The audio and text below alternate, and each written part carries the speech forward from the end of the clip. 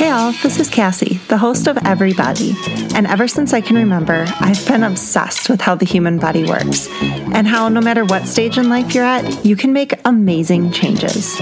Together, we're going to deep dive into topics like disease, nutrition, mental health, and more, all with a focus on how we can take steps toward living healthier, happier lives.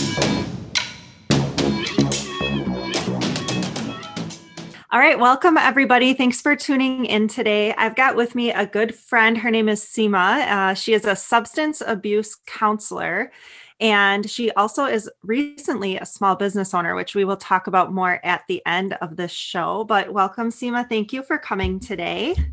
Thanks so much, Cassie.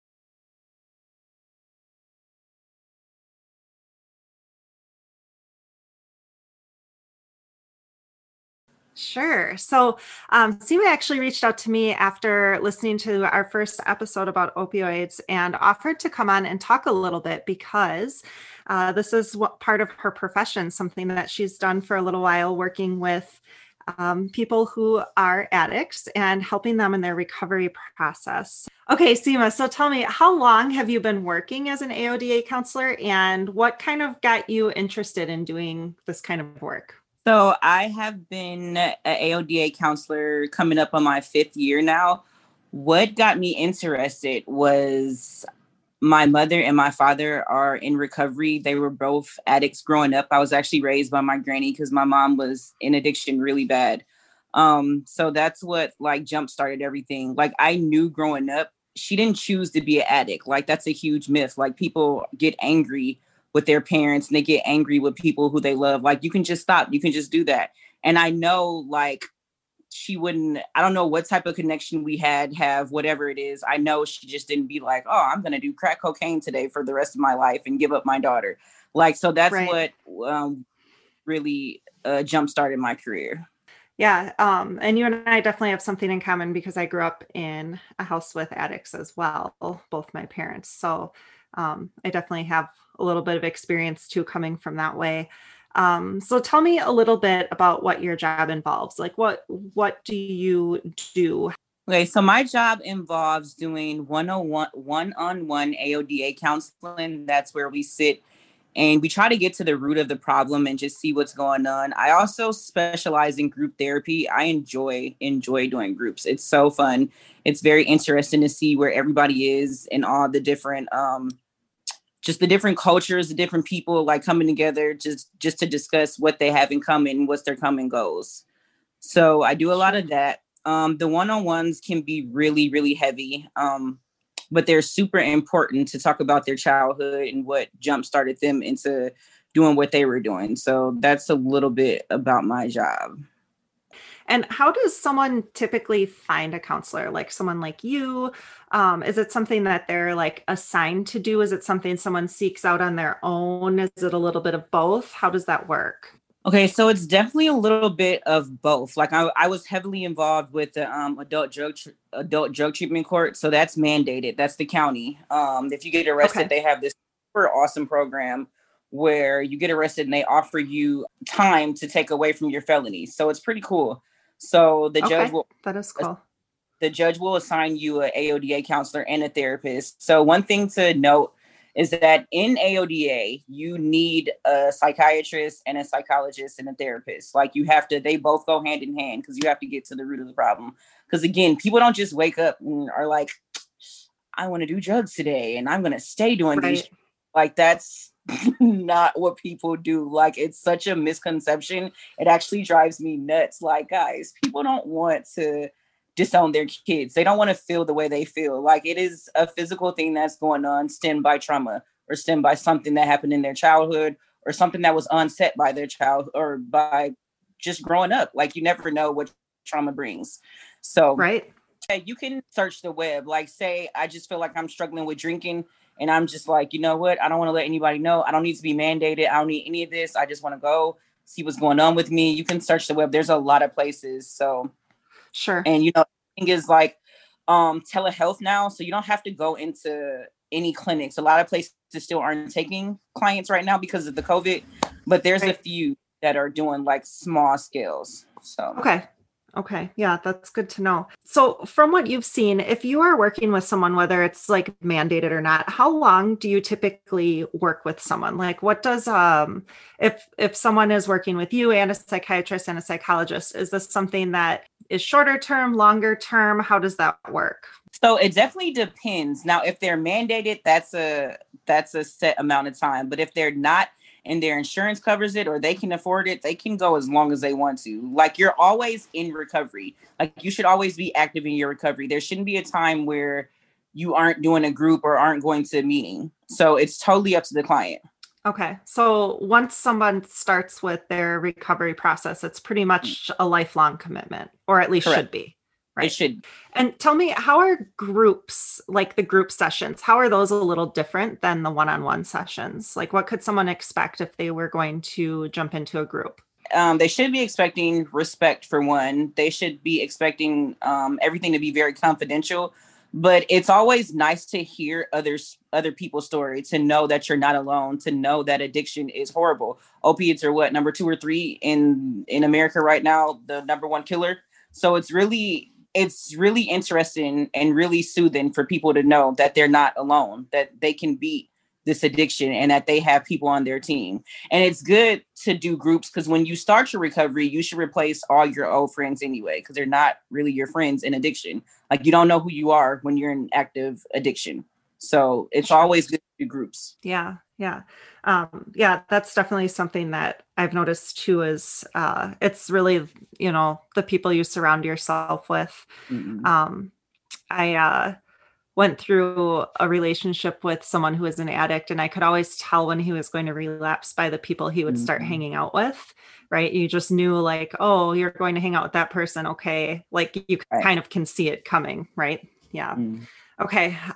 So from what you've seen, how likely is it that someone with an opioid addiction, because that's specifically what we're talking about here, can fully recover? Is that something that you have seen quite a bit? I have.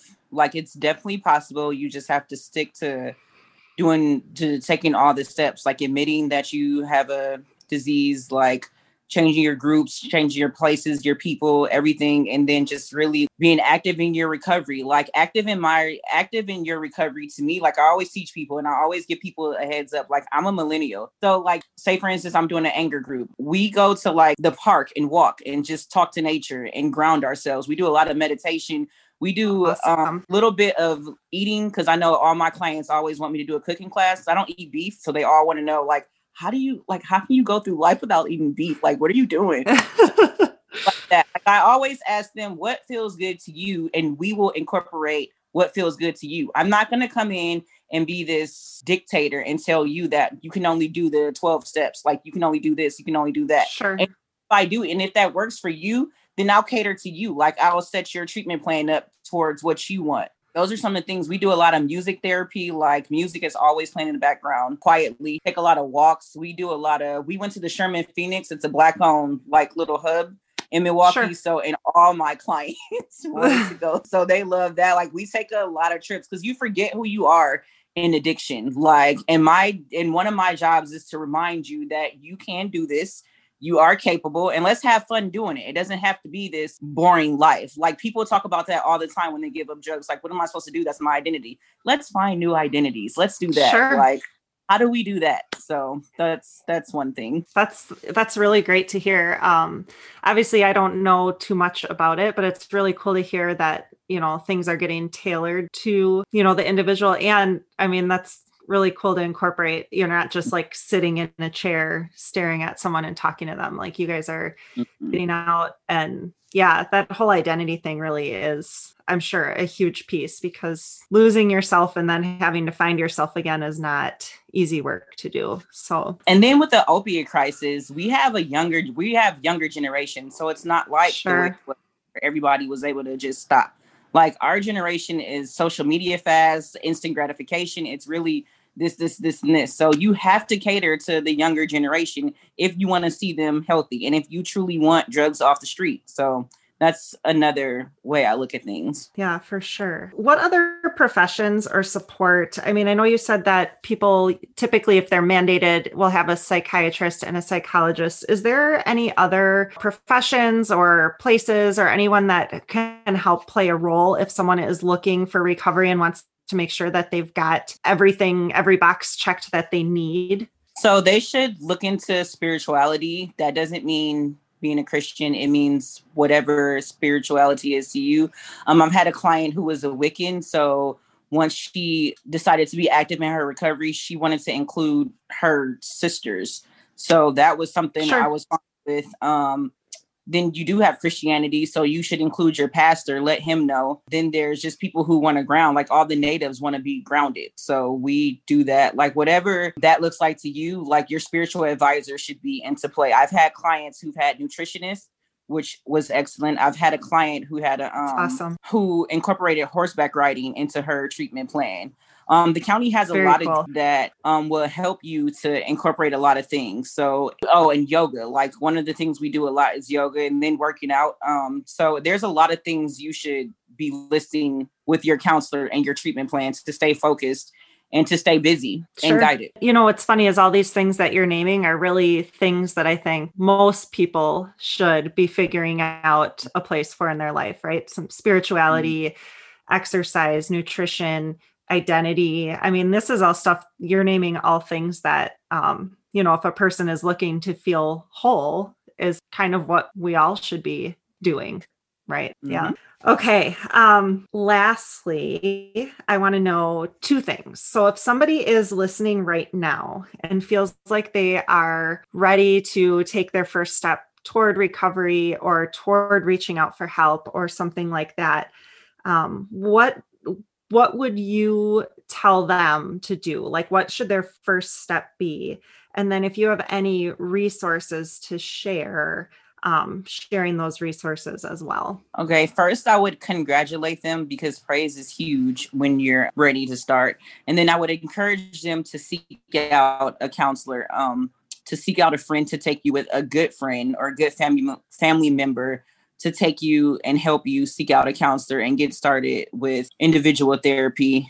See if you can find a therapist too while you're at it, and get back to being spiritual and whole, whatever that looks like to you. A good thing to do is to journal and to write down your urges and cravings. Like start documenting when you have an urge, documenting when you have a craving, and start to try to, just think of something else if you can. Like there's a few methods, a few things that you can do to change your thinking. So to start changing your thinking again, that's going to take some time, and to not be so hard on yourself. Depending on how long you've been in addiction, there's a lot of physical things that have transpired in your life and with your body. So as long as you don't give up, you can definitely do it. Awesome. That's really great to hear.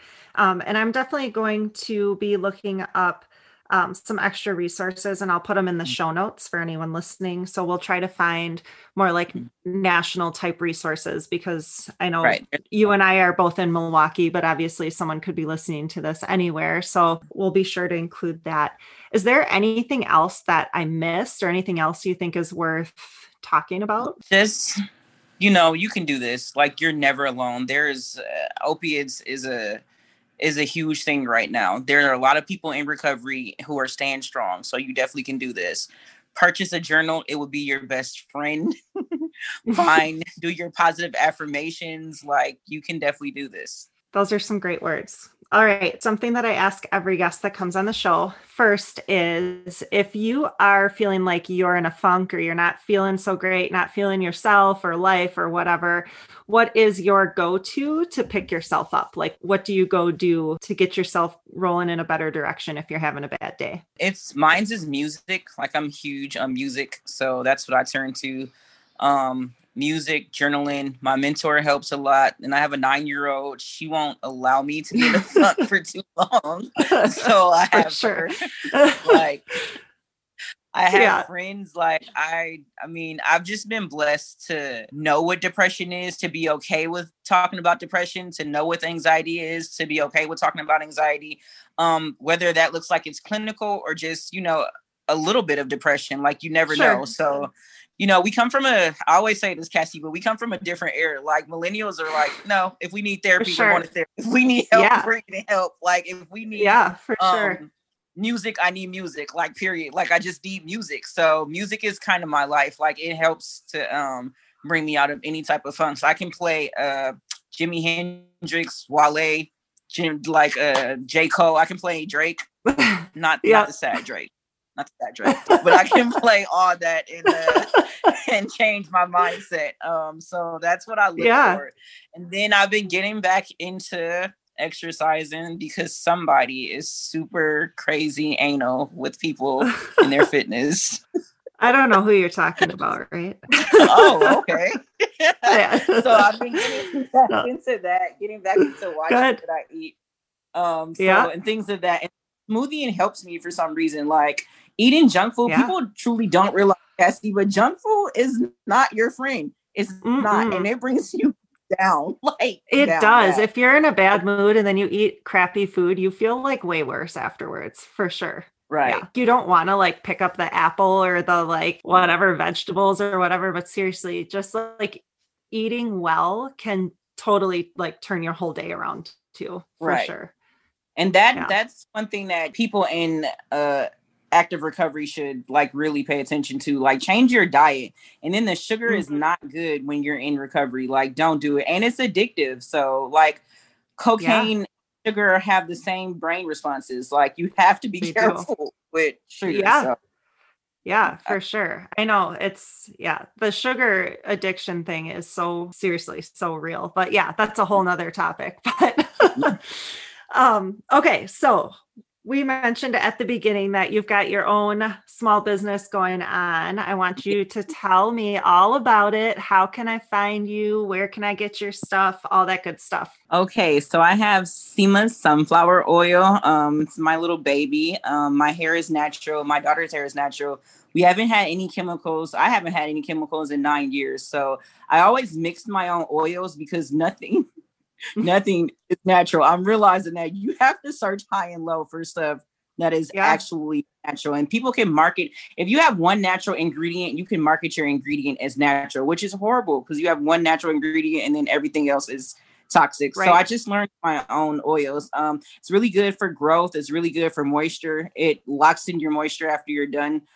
You can find me on Instagram. It's Sima Sunflower Oil. And then on Facebook, it's Sima Sunflower Oil. And there's the email address. There's a website, but I'm still tweaking it. I don't like it that much right now. So like I do, I'm still tweaking it. So that's one thing. If you're looking to jumpstart your growth with your hair, you just want to keep your healthy hair, then do that. Like shop Sima Sunflower Oil today. That's right. Yeah. But yeah. And I definitely link your Facebook and your Instagram in the show notes as well. And just let everyone out there know I'm using some Sima sunflower oil too in my hair, just a little bit after I shower because I have a big frizz problem with my hair. I don't know if you can even see it right now. You're like, no, okay. But yeah, so and I'm really enjoying it. And I love you gave us a little bottle of lavender oil too. And that stuff, I use that every night before I go to bed.